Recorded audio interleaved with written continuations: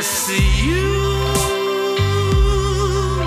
and I, hey, together forever.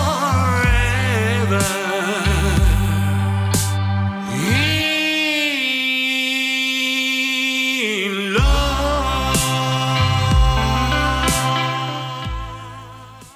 And for today's episode, I have Shirley Ladder of Between Two Worlds, who's going to talk about Ronette Pulaski with me, and I'll let her introduce herself further. Hello. Hi. What do you want me to say about myself, Colin? I guess everything about Between Two Worlds, Blue Rose, anything Okay. that about like Twin Peaks and what it means to you. Yeah, so I fell in love with Twin Peaks when I was 13, when it first appeared on my screen. And at first I wasn't allowed to be up that late, so I would kind of watch it in the dark on the floor in front of my little portable television. And I just fell in love with it for life. And it kind of dictated a lot of things in my life, how I dressed, the other things that I loved, the other things I watched. It's just been a huge part of everything. And then in 2017, I started joining Facebook groups and started running Facebook groups. I was lucky enough to also start writing for 25 years later when they're in the early days. And I wrote for them for maybe a year or so, year and a half, until I kind of felt like I'd said enough for them because I'd done quite a lot. And then I did some articles for Blue Rose magazine, which also was a huge honor and my first time in magazine print. So that was really special. And at the moment, I'm kind of not writing for anyone. But obviously my love for the show is still as intense as it was at the start. When I reached out to you about which characters you like to co-host for, Ronette was actually one of the first ones you mentioned. And I guess in summary, what was the big thing about Ronette that made you want to talk about her for a full episode? I think for me, Ronette is the forgotten victim. And that's exactly how I see her. She absolutely could have been Laura and had Laura's fate at any point in time. And I think... my favorite character is Cooper. Everybody wants to talk about Cooper. Everybody wants to talk about Laura. It's nice to talk about the characters who are very impactful within the story, but don't really get their time so much. Actually, that is perfect because my thing with Ronette is that I'm thinking of Dale Cooper's intro, where when he's driving at Twin Peaks, he talks about the girl down the railroad tracks. And it seems like if we're just based off that, having no knowledge of like Laura or anything from before that point in the pilot, it seems like everything about Ronette would take more precedent in some cases because, in Fire Walk with Me, she goes through pretty much all the same events that Laura does. It's like with Jacques and Leo being taken to the train, then like barely surviving and just like walking for hours on end before people can see her. She shares a lot of that journey, and I think the biggest irony, and maybe in cases hypocrisy in the town, is that Laura, she's found dead, and it's like everyone in the whole town is just devastated. And conversely, Ronette, she's still alive, but she's not really talked about. She's only just like a footnote to them. Yeah, exactly. Because Ronette isn't the perfect victim. She isn't the beautiful homecoming queen. She doesn't come from a wonderful, middle-class family that's big in society there. She comes from a working-class family. She isn't as well known within the community. And if Ronette had have been the one to die, then it would have been, high school girl. She was doing drugs. She was a prostitute. She died. It happens. They would have just moved on. With Laura, because the outer side of her life was so perfect, it just so much more came out of the woodwork about what was going on underneath. But we have to remember that without Ronette crossing the state line, the FBI wouldn't have been involved, and we would have no Cooper. Well, we would have a Cooper. He would exist. He wouldn't have been in Twin Peaks. So she's the crux of the story right from the beginning. And I remember watching that when I was a teenager, feeling like, it was so frustrating, those scenes where she would always kind of look like she was going to wake up and then she didn't. She was going to say something and then she didn't, because I remember feeling like she had the answers. She had all the answers, and she was going to be the one who was going to just wake up and she was going to tell everyone everything. And that was going to be it. They were going to know who did it, which obviously never happened, because maybe it doesn't happen in real life either, but it was just this little thing all the way through. They kind of dropped it off a little bit, you know, in the middle of season 2, but there was always this little tease of Ronette was going to say something, and she was going to have some very important information. I just want to, I don't know if this is any part to like mention it now, because it's not like right at the start, but one of my favorite scenes of the whole show is when Cooper and Harry go to talk to Ronette in the hospital, and they can't get the stools to go to the right height. I love that scene. That's a scene where, because actually, I guess before we get to that, my favorite part, not just pertaining to Ronette, but in the entire original series, is actually her nightmare of Bob, like at the season 2 finale, because it is incredibly dark and horrifying, and from top to bottom. But then the next episode, it is where it's Truman and Cooper walk in, and it's legitimately like at least a minute of them reading the instructions, trying to figure it out, and it's like the most inappropriate yet hilarious like part, at least of that episode. And it's something that only Lynch could pull off. If anyone else did it, it probably would have had like an insensitive streak to it. But there's just something about like the way he handled that scene that just it's easily the most memorable part of that entire like conversation with Ronette.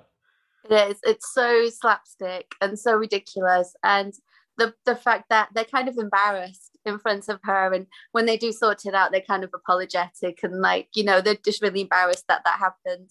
And I love it so much. It just makes me laugh so much that they want to impress her. You know, they want to impress her because like they're the police and she's got all this knowledge, and actually we'll just mess around with our stools for 20 minutes before we get to you, you know.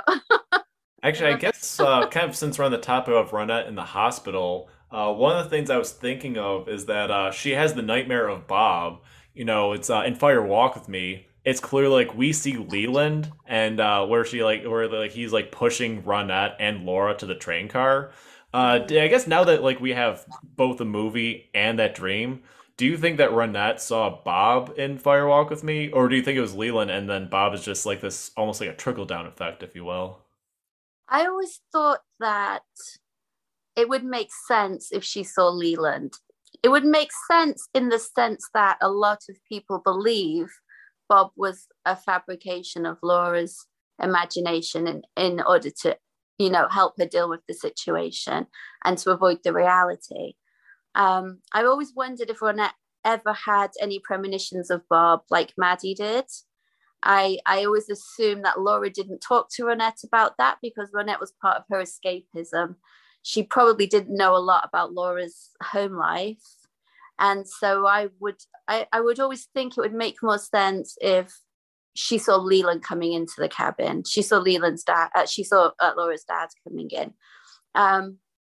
But she saw Bob. She recognized the picture of him. She smelled the scorched engine oil.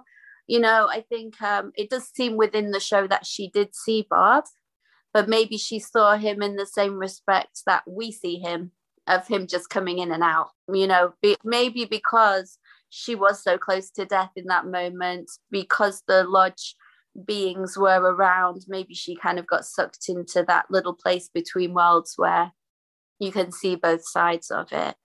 Because by the same token, did Maddie see Bob, or did she just see her uncle killing her?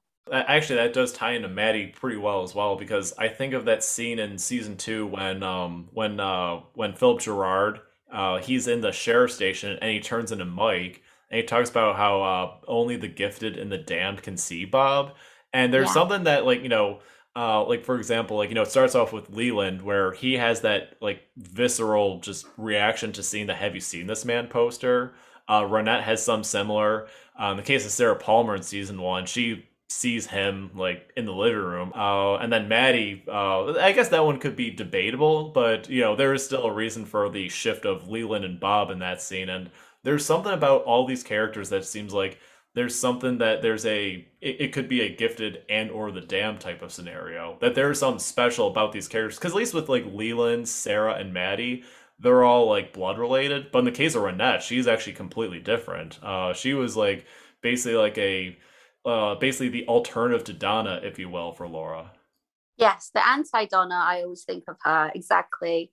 Donna saw the Laura that went on picnics and had a nice boyfriend with a motorcycle. And, you know, Ronette knew who she really was, and Ronette accepted who she really was, because maybe Ronette understood why she was doing those things, because she was doing the same things.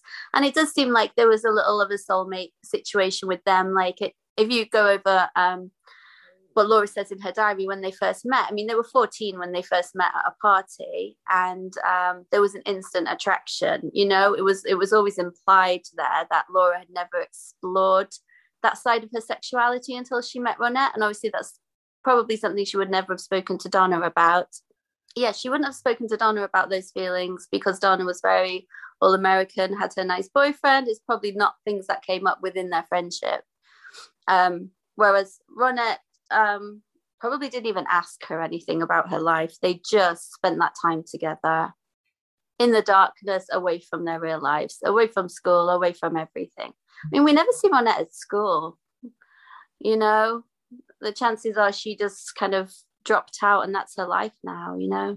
That's actually not a bad point. I guess that actually would kind of reaffirm a lot about like her life, like what she has to do to get by in life. But I guess also come back to the anti-Donna aspect, where it's like maybe not completely a coincidence then Fire Walk with Me that after Donna she's in the pink room.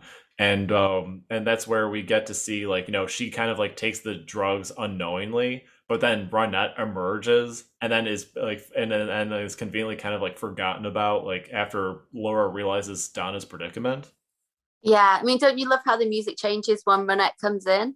My friend's here now. It's okay now, you know. Yeah, but you're right. As soon as Laura sees Donna, she starts screaming for Jacques to help her. Ronette's just left there. Mhm. I don't know. That's the sad thing is that it's like I guess that's the running theme is that like every part of it, Ronette's like conveniently forgotten about, and it's just that it's like I know I'm coming back to it, but it's like in with Laura, like she's found dead and the town is devastated, and then Ronette is just like a footnote to them. Yeah. Yeah, because there's that part of me, and this is more behind the scenes, but I do wish that after Leland's death, if like, Ronette was adjusting to her life, if there was something, going by what you said about she saw Leland Firewalk with Me, is that like she would have more to say that would expand further on that story. Because it's a very jarring shift of tone of like, going from Leland's death to just completely just like sidelining any aspect of the collateral damage. You're right. But I think when we do see Ronette again at the end, she obviously is a shell of her former self. I think it might be easy to assume maybe she was in some kind of psychiatric hospital maybe during that time, and still trying to find herself. And, I have strong thoughts about the American Girl in season 3 as well. Maybe she's that part of Ronette that actually didn't recover, that is still trapped inside that trauma. And really is, typical of those kind of American girls at the heart of the story who are completely lost and completely dismissed. I feel like the way I look at it kind of reaffirms the whole Ronette being forgotten is then part 17, when Dal rescues Laura. I view that when he does that, he creates two realities. One where Laura goes missing, and the other is just the continuation of her being murdered. But my thing is that in the case of the American Girl, I do believe that that is Ronette in part 3. And I think that that's her in the reality where Laura went missing. Because that would mean that she was like with Leo and Jacques that night. And, she would have faced their wrath. And who knows like what Leland would have been doing, Leland slash Bob would have been doing that night with Laura not being there. But I feel like that people talk about Laura being deprived of her angel at the end of Fire Walk with Me. I think the same thing is applicable for Cooper, where he denied Ronette her angel in the train car, and this is like some fate that she's kind of like left to. Yeah, I think as well. There's I don't know. I think there's a big part of Ronette that if she is the American Girl, possibly she's paying back the help that she got in the train car, that now she's one of the helpers. She would recognize Cooper. She would know who he was. She would know that he was missing if she was still in the town. And so if American Girl is Ronette, part of Ronette from the other timeline, she would know that the mother was a danger to him. And so this is kind of her paying back that moment of salvation that she had in the train car when she was helped and she was saved. Maybe her role now is to try and do that for other people. And I think in the final dossier, I don't enjoy the final dossier, but it does say in there that as far as Ronette's concerned, Laura went missing.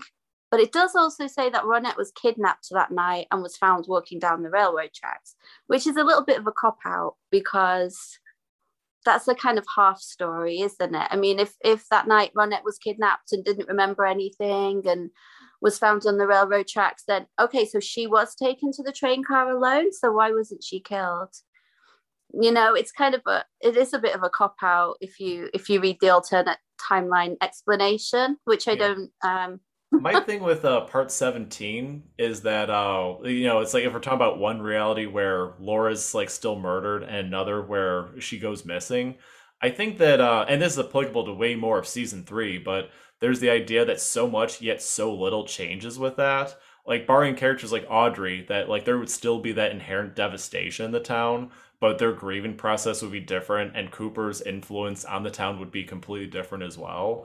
And Yeah. like for example, the scene in part 7 with the shot reverse shot in the Double R diner, where it shows that there's like these two events if happening at the same time. One of which is actually the guy asking about Billy, who happens to be a big part for Audrey. Yeah. So yeah, I do. I think there's some sort of connection, and I know that not a lot of people, or not, I mean not a lot, but not everyone subscribes to the idea that there's multiple realities like that. But yeah, for me at least, that's something that just rings true, where like a lot of plot threads seem to tie together like that. Definitely. And definitely in season 3, it pulls a lot of things together. It also makes sense when you think about Fire Walk with Me and the fact that Cooper was already in the lodge with Annie when Laura hadn't even died yet, so there's that time is a kind of slippery thing in Twin Peaks, isn't it? It's and identity is a bit of a slippery thing. So American Girl could be Ronette, American Girl could be just anybody, just simply a woman in a room. It's probably worth mentioning is that in the case of Phoebe Augustine, where I think it comes back to like Lynch seeing something special in an actor or actress, is that she was like pretty much down for the role for Laura, but the biggest difference is that when it came down to being wrapped in plastic, but they had to be naked, Phoebe Augustine was a little more hesitant than Cheryl Lee. And Yeah. so it's like she was pretty close to being Laura Palmer herself, and maybe the roles would have been reversed where Cheryl Lee would have been the Ronette character. And but no, the thing I'm trying to get at is that Ronette happened to be in most of the Lynch directed episodes. The only one that she was in was the episode 1 when Dwayne Dunn directed it, but naturally you need a Ronette in it. Yeah. Then also in the case of Mulholland Drive, Phoebe Augustine and I don't think it's Cheryl Lee, but it's a Cheryl Lee lookalike, is in Silencio when Yeah. Laura Harring and Naomi Watts arrive. Yeah. I remember reading about that years ago and just thinking that would be incredible if that was really them in there. It's such a wonderful thing, wouldn't it? Yeah, because I think that there is. I don't think it's just like a Lynch cinematic universe, but I think there's stuff that does correlate with each movie. Like I do look at the Mystery Man from Lost Highway as being like part of the omnipresent evil you would find in the Black Lodge. And then also in the case of Inland Empire, when Laura Harring's in the very end credits, I actually view that as her character after she disappears before Naomi Watts puts the key into the box, that this is the trajectory that her character goes off to. So I think there's like these little things that just like Lynch clings to and that just kind of carries over in other films. And I don't think it's obviously not meant to be explicit cameos, but I think it's just stuff that rings true to him through transcendental meditation or just how he feels about the people he works with. Yeah. And don't you think that season 3 feels like the kind of summation of all of that? It very much feels like this was his big project where he wanted to get all his favorite, actors on board. He wanted to put all his favorite themes in there. He wanted just a little bit of everything in there to kind of, it just feels like a summation of his career so far sometimes, doesn't it? And just the way it's so artistic. I mean, the season 3 Cooper and Nado scene, that's just a piece of art. It's absolutely stunning, isn't it? When they're in the purple room, that's not That's not a piece of a TV show. That's a little piece of art. And it's just like it encompasses everything that he loves within one 18-hour project. Yeah, I view that as like his magnum opus of the culmination of every project he's done, every project he wanted to do, and just like again, like with season 3 where it was Sabrina Sutherland talking about how she was trying to tell Showtime it's an 18-hour movie, not like a episodic series. And so it is. So it's like once you keep that in mind, it's like very easy to kind of look at like at least kind of get a sense of what Lynch is trying to go for in terms of like how he views his characters and like all of his art from decades past. Exactly. Yeah. And I think as well, he's at that age now where I think he doesn't really care if people like what he does. He just wants to do what he wants to do. Or maybe he's always been that way. But I think maybe more so now he's like, I'm going to potter in my shed. And if I do a film, I'll do a film, but it's going to be what I want and not what people tell me to do, Yeah. Lynch has never seemed like the guy who's like, I'll do this for the fans. It's always just been him being authentically himself from beginning to end. And the thing is that's probably why some like season 3 doesn't land for people. Like for example, Warren Friedrich, he was actually talking about how when he was watching it week after week, he knew people where there's just this feeling of just feeling frustrated by like the Dougie Jones segment or plot threads that seemed like they weren't really going anywhere. And it was like it was very, I guess, rewarding and frustrating at once. Going back to the way Cooper treats her, she, at the beginning, Cooper needs her. She's very important to him because she has information that he needs and that he wants in order to solve the case. She does kind of get a little forgotten about. She's in her coma. Everyone just kind of leaves her to it, and at the end, when he's almost on his way to the Black Lodge and he just needs those few last little things to kind of, I think he already has decided what he's going to do. He's already decided that he knows it all, he's got the map. He's like, we're nearly there. I know what to do, even though obviously Wyndham is the one who kind of leads him there. But he really wanted to go. He really wanted to see this other side of things. And bringing Ronette in at that point, all that really achieves is just re-traumatizing her, bringing her in purely to smell the scorched engine oil. And then as soon as she kind of confirms that, yes, that's the smell from that night, he's forgotten about her again. He's like, okay, this is it. We've got it. We're going to go. Like she's just left there now, maybe completely, irrevocably traumatized. Any healing she's done is just out of the window because he made her smell that kind of god-awful smell again. And he just totally forgets about her and goes back to his map. And that's kind of the end of Ronette. No one really cares what happens to her next. And that's the saddest part, I think. It was completely unnecessary and so different from how he treated her in the hospital when he was so gentle and so kind to her because he needed to coax information from her. It's that little different Cooper we see sometimes, the Cooper from the pilot, who also very much is like Cooper from Part 18, very focused. The Cooper who fries guns, Yeah, gun frying Cooper is the one who really didn't care what happened to Ronette at that point because he was so focused on his own thing and what he was going to do and his success and him saving, the girls. And but she wasn't one of them, Save Laura, save Annie, but Ronette's just, not even on his radar at that point. It's really sad, I guess, isn't it? because I don't think there's anything really in the final dossier. Because I what I do is for each episode, I try to go through like each book of like whether it's like the Secret Diary or Secret History, Final Dossier, Access Guide to the Town, and I would have loved if they had like a whole dossier about Ronette, just because it would make sense just for the proximity of everything with like Laura's case. Whether whether you believe it's like either she was murdered or missing in whichever reality, but you think Ronette would still be a certain degree of proximity in some capacity. Yeah, exactly. And we don't really know anything about Ronette. We don't know anything about her background. Apart from seeing her parents, there's really nothing about her personal life that ever comes up. No one ever talks about her. No one comes forward to talk about how amazing Ronette was and how she was a great friend. And Laura has all these people who have opinions of her and have experiences with her, and they all want to talk about her. And Ronette has nobody. None of the high school children say, oh yeah, we remember Ronette, she used to be at school. No, she's not mentioned. It's like they've never met her. It's like she wasn't at school with them. No one knew her. I think the only glimpse we get of her home life is the fact that her parents grieved together, and which is very different from Sarah and Leland, who seem to very quickly turn against each other once Laura dies. And really, they're only seen to be together, united, when they're at the Hayward's dinner party, which obviously doesn't end well anyway.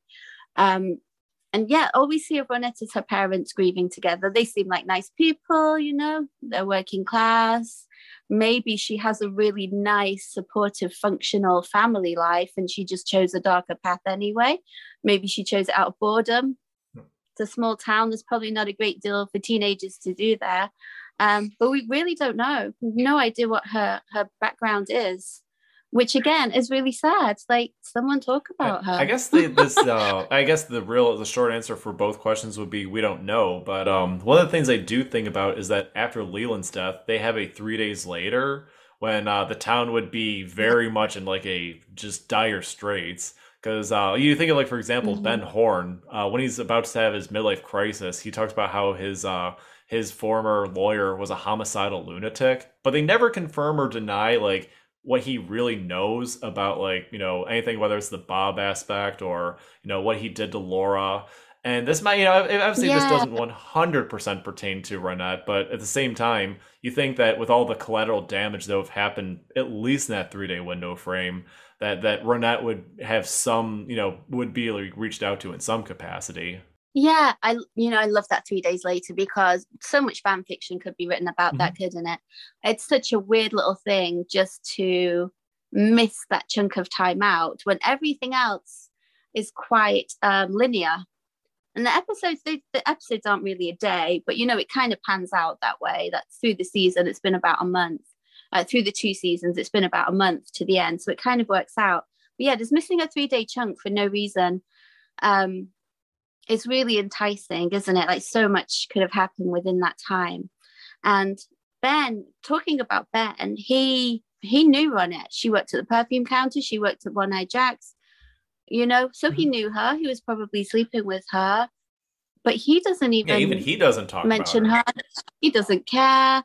Yeah, it's really weird, isn't it? And Audrey's, making a big drama about how, her friend was murdered. She doesn't say my friend was murdered and my other friend was kidnapped. There's no mention of her knowing Ronette from school either. Like, 2 girls went missing that night, and only one of them seems relevant to anybody. It makes me sad for Ronette. This is why I like to talk about her, because she's just so symbolic of so many young teenage girls. So many young teenage girls, even now, are living her lifestyle, and so many of them could just go by the wayside and not come home one night. And it's just really sad that it doesn't matter because she didn't die. It should matter just as much or more, because she can still be saved. Actually, that does make me think, and this is about talking about Laura for a bit before it shifts back to Ronette, but I know Cheryl Lee talked about that if someone reached out to Laura, that she would have gotten the help that she, absolutely needed. But, I guess, like, in the case of, with Laura, where they don't really, it's sort of like with Bobby, where he talks at the funeral, it's like we all knew that she was in trouble, but we didn't do anything. It's like if someone like that, who can be, like, basically where the whole town will stop after her death, but it's like even if they could barely help Laura, what does this mean for Ronette, like, after season 2? Because you made the great point of that she'd be in a psychiatric ward, but I'm thinking like a hypothetical season 3, or even like in the actual season 3 where they talk about the days after Cooper and the Black Lodge, where Ronette isn't really addressed in any capacity. Yeah. I think I would have preferred in season three if it had been Ronette waking up in a bright white room in front of a mirror rather than Audrey. That would make just as much sense. You know, they were all damaged in the same way. And I think that would just make us just as much sense if that scene had have been Ronette in a psychiatric facility. Because what I don't know what would have come of her. Like, I know this is really a big downer, but I kind of think she probably wouldn't have survived it eventually. Probably whatever happened that night, she was seen by Bob. She was seen by the Black Lodge. And I think once they target you, they probably didn't forget her like the town did, you know. And I think eventually that darkness probably reached out and found her again, which is really tragic. But I mean, it's unlikely they would have just kind of let her go because she was supposed to die that night. Let's not forget, Laura wasn't supposed to die. Laura was supposed to be possessed. So Laura, in essence, would have died, but her body would have continued possessed by Bob. Ronette was to be Laura's first victim. This actually does come back to the idea that in part 17, I know Take the Ring has brought this up, that Cooper doesn't really understand Bob's motivation, or just like like, you know, they're just something that that compels him to, you know, go in to save her regardless. But I would say that no, Cooper does not understand Bob's motivation. And you know, that it's already bad enough for Laura and the whole thing with Carrie Page. But yeah, like in the case of Ronette, you bring up a great point about how she would have like been like, I don't know, like a sacrificial lamb, if you will. Yeah, exactly. And there's that moment when obviously Laura's given up on her angels, which is her giving up hope. Obviously, she knew at that point she was going to die. And in a way, it was a choice for her to die rather than be possessed. She knew it was going to happen. And when Ronette didn't give up hope, she didn't give up her faith, and her angel did come, there's just a look that passes between them. And I think in that moment, they realized that actually now it's Laura's night to die, not Ronette's. And they both kind of realize in that moment that Laura's not coming back. It's really heartbreaking because they were truly friends. It is such a heartbreaking moment to just see that little glance between them when Laura kind of realizes, like, I'm on my own now. That's it. She's getting out. It's really it's just a really sad way for their friendship to end as well, you know, going through this awful thing together, but knowing that they couldn't help each other is awful. This just sprung to mind about the Black Lodge, but I was just thinking of how Mike he begs like to have the train car open, and then basically once the door is open, Bob / Leland knocks her out, and then one armed man just leaves her there, and then even Leland / Bob just kind of nudges her. Which, by the way, have you ever seen the picture of what she looks like in the final shot? The way her arms are. She's upside down, but she's so of course people can't see it, but she's making some sort of like almost a meanwhile type of gesture. I'll post a picture of it for like once we put this episode out. But yeah, it was something that someone posted online. I thought like that's not a coincidence. I think the fact that it's upside down and the fact that it's close enough to that gesture, even if maybe it wasn't Lynch's intention. I think there's some that retroactively fits in with it. Yeah, and there's always the kind of belief that the one-armed man wanted to get access so that he could help. But he didn't help Ronette. He just wanted to throw the ring into there. But he was all about the ring, you know. And so, again, he was focused on Laura. Ronette was just there. And even when Leland is, you're right, he's carrying Laura's body out, he just gives her a nudge. He's like, yeah, she's dead. He doesn't care to check or to finish her off because she's irrelevant. She was just there. Yeah, it's like you know, barring her guardian angel, like it's just like everyone else has forgotten about her. And of course, like you know, it's like I wouldn't want Twin Peaks to have anything explained, but I would at least think it would be interesting to know more about her home life, and you know, not enough to like you know have it just be fully explained, but just enough to like get a little more of a sense of who she is. Yeah, because I think I think all the credit really goes to Phoebe for bringing that character alive, because there isn't a lot there. Fine, what with me, obviously, there's a lot more there, but within the series, there isn't a lot there. If you kind of had it all on paper, it would be a very tiny role with very much, very little description. She made Ronette an important character. She made her the character that we're still talking about now, all these years later.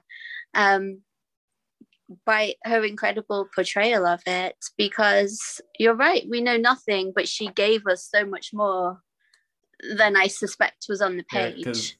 And one scene we kind of brushed over, but we didn't really talk about Ronette's viewpoint within her dream. Her dream was horrific, but she saw Laura very Bob-like, very vampiric, and very I would say demonic.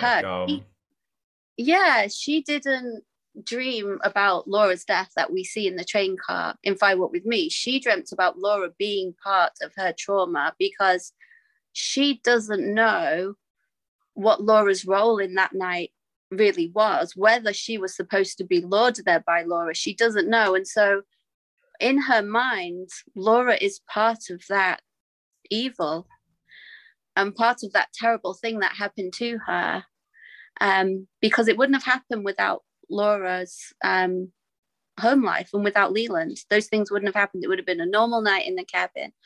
And so I think that the reason why I love that scene, even though it is completely different from what actually happened, it's darker, it's terrifying, because that's what she remembered. Forgive me, I might have mentioned this to you a few months ago, and this would probably be more so for a Laura episode through the lens of Fire Walk With Me, but I really do believe that in Fire Walk With Me, we're seeing the world specifically through Laura's eyes, where everything that's close enough but not quite right, just because of all the things that she's like trying to suppress and the horrifying revelations she has to deal with.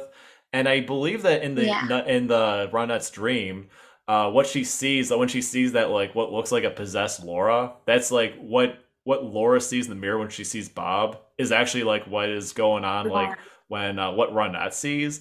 And I always thought like the devastating blows of like Bob killing Laura is actually probably more so just like the tiniest bit of consciousness as like she's like just like laying in the car, like, because I would imagine that in some capacity you would still hear this, or something would subconsciously carry over. I think that dream, that's I think one of the reasons why that dream is like so important to me, because I feel like there's like a more accuracy, if you will, of like what really happened that night, and just like the sheer terror of like from the outside looking in. Yeah, and that's a really good point, that actually what she might have seen was when Bob was trying to slip in and take over. He was trying to take over, and his target was Ronette, and that's what she saw. She saw that she was the one in danger, not Laura, until, as we said before, that her angel came back and it completely switched. And all of a sudden, the lodge's focus was back on Laura. Actually, the one thing that just crossed my mind is that Laura, it's established throughout the movie that like she just believes that the angels just won't help her. But the thing is that with Ronette, she's like begging for her life, begging for forgiveness, and then her angel comes in, and then Laura sees this angel, and it reaffirms a belief that they do exist, and that like they've probably always been there. It's sort of like we were saying before about like in part 3 where the American girl helps Cooper. Maybe that's like Ronette's role, where it's like she's kind of forgotten, but also there's something about, in these small ways she helps key people. Yeah, I mean, Laura, obviously she did see that. I mean, some people think that Laura didn't see Ronette's angel, but she clearly looked at it. She clearly looked up. The light was on her face. I'm pretty sure she saw it. Yeah, pretty sure she saw the angel, and she realized that they are real, but maybe she thought it was just not for her. They're real, but not for her. I think probably Ronette is Catholic, and she still had her faith, and praying is what saved her. And because that was her first go-to, to pray for all the terrible things she'd done and to ask for forgiveness, and she was given it. And Laura never asked for that help. She just always assumed that she was doomed. and that no one Yeah, could like in the help. Secret Diary, where it's like not just like by fire walk with me, but for years leading up to it, that's just this like irreversible damage that she felt. So yeah, the idea of angels, Yeah, because even like in Fire Walk with Me, the original script, there was no angels. Actually, I feel like this is actually a positive yeah. thing to end the podcast on. Is in the 2012 UK festival, Phoebe Augustine, she talked about how Lynch reached out to her and she was like, "Oh, I don't want to be Ronette. Like, I don't want to deal like with like the terrible things that she did in this movie." And Lynch just on the spot said, "What if I give you an angel?" And that was enough for her to take on that role. Oh, that's Mhm. beautiful, So isn't it? That's yeah, really because I know a lovely. lot of people ask about Yeah, like where did the angels come from, and I actually, at least the way she described that story, I do think that that was actually a thing that on the fly that Lynch just it just rang true to him that this would be important for Phoebe Augustine to be back. And to be honest, I think the angels are actually what makes Fire Walk with Me so much more visceral and memorable. Because if you read the original yeah. scripts, it's actually if you read the first script, it's just a prime example of why you never would shoot on your first draft. But yeah, the Angels just fully reaffirmed just like what this is all about, and it's sort of like you and me were talking about a while back. Is that we look at that end scene of Fire Walk Me as like a quote unquote definitive ending to Twin Peaks. Because it's funny because Yeah, you think that the darkest aspect of all of Twin Peaks has the happiest ending. yeah. It is a wonderful ending, and to me that is still the ending of Twin Peaks. I still believe Cooper and Laura are still in the Black Lodge at the end of season 3, but Firewalk with Me, the voice of love scene is after Hmm. that. In my little head canon, that's the ending because I won't give up on hope. And I know it's very idealistic, but I just won't give up on the idea of hope that Laura had her entrance to the White Lodge because she earned it. And Cooper didn't. He was still standing there waiting because he hadn't earned it yet. He has to still keep working and probably will go through all this again. There could be a season 4 that was Hmm. identical. He's probably going to have to keep doing this until he kind of gets it right. But I have this really idealistic idea that the angels are the fallen girls that have gone before, that are there to welcome them in. Because when we see Laura with the white light inside her, she's quite an angelic figure in that moment. She's there to help Cooper, um, and just for some reason, again, he just won't accept it. She tells him he can go out. It's fine now. You can go out. But he didn't go out. He got scared again. He got scared.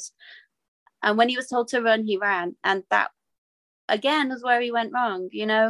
And so I love that idea, my idea, not one that anybody else buys into, I'm sure, that the angels are, you know, girls that haven't made it before who then are there to take the hand of the new girls coming in and guiding them through that afterlife until it's their turn to then be the helpers and give back again. I That like that idea. honestly, that's an idea that has never crossed my mind, but that would like add a certain layer to it. That it kind of shows like there's a, I guess like like what waits for Laura and hopefully Brunette for like when they ascend to something higher. Yeah, I mean, the if we just kind of think about part 8 in season 3 with the experiment and the atom bomb and the little Bob blob and all the bad things coming out, that's the Pandora's box of the season. And what's left inside the box is hope. And, obviously that's symbolized next with the fireman and with the little gold Laura orb going off to the world. But the reason I love season 3 is because there is always hope. And no matter which season you watch, there is always that element of light and there is always that element of hope. And I think didn't I don't want to like misquote Lynch because I don't pay attention to things as well to like quote him properly. But doesn't he quote something about the darkness is only there until you turn on the light. And so there's some quote he made, I I know don't he remember, said something but about that for his daughter Jennifer Lynch about how she's not in the shadow like that. But like she's actually his light. And that's the one that I can think of. But I know that it seemed like that's the type of wording that I see him use when it's like pertaining to stuff like more so in a hopeful demeanor. Exactly. She used it several times in the sense that, darkness and light are very important kind of motifs. And I won't ever give up on the idea that the light is there at the end, and it's the most important part of the story. I mean, I to guess, me. we spent like at least 40 minutes talking about how Ronette was forgotten, but I do hope that, with a quote like that, it does kind of lead to the idea that there would be some hopeful for Ronette, like in some capacity for everything that she's been through. I hope so. She deserves it. We all deserve it. I think I've said everything about Ronette, but were there any final thoughts on your end? Ronette is very much a typical teenager at the start of the story and gets dragged into something that is out of, she's really out of her depth, dragged into something that she doesn't understand. And she just is an innocent bystander in the whole thing. And like I said at the start, she's the forgotten victim. And I think we should make an effort to remember her. Anything you want to talk about for Between Two Worlds, or anything where people could reach out to you? Okay, so Between Two Worlds is a really important place for me. It's my online spiritual home. It's a wonderful, supportive community of incredible Twin Peaks fans who absolutely adore the show, who respect Lynch and Frost. That's how we run the group. We run it in the way that, we run it in a way that they're watching, even though they're not. We don't want anything ever to be disrespectful to their art and to their work, because that's why we're all here. And we've got so much from it. We just want to be able to always give something back. And so it's a really nice place, and everyone should join it. Well, it's I thought this was an incredible episode. Thank you for coming on for it. This was for such a small character, I just knew that there would be a lot that could be discussed. Yeah, exactly. And thank you for giving me a place to discuss Absolutely. it. And thank you again, and hope that you can come back for another episode, Cheryl. I would love to. Thank you.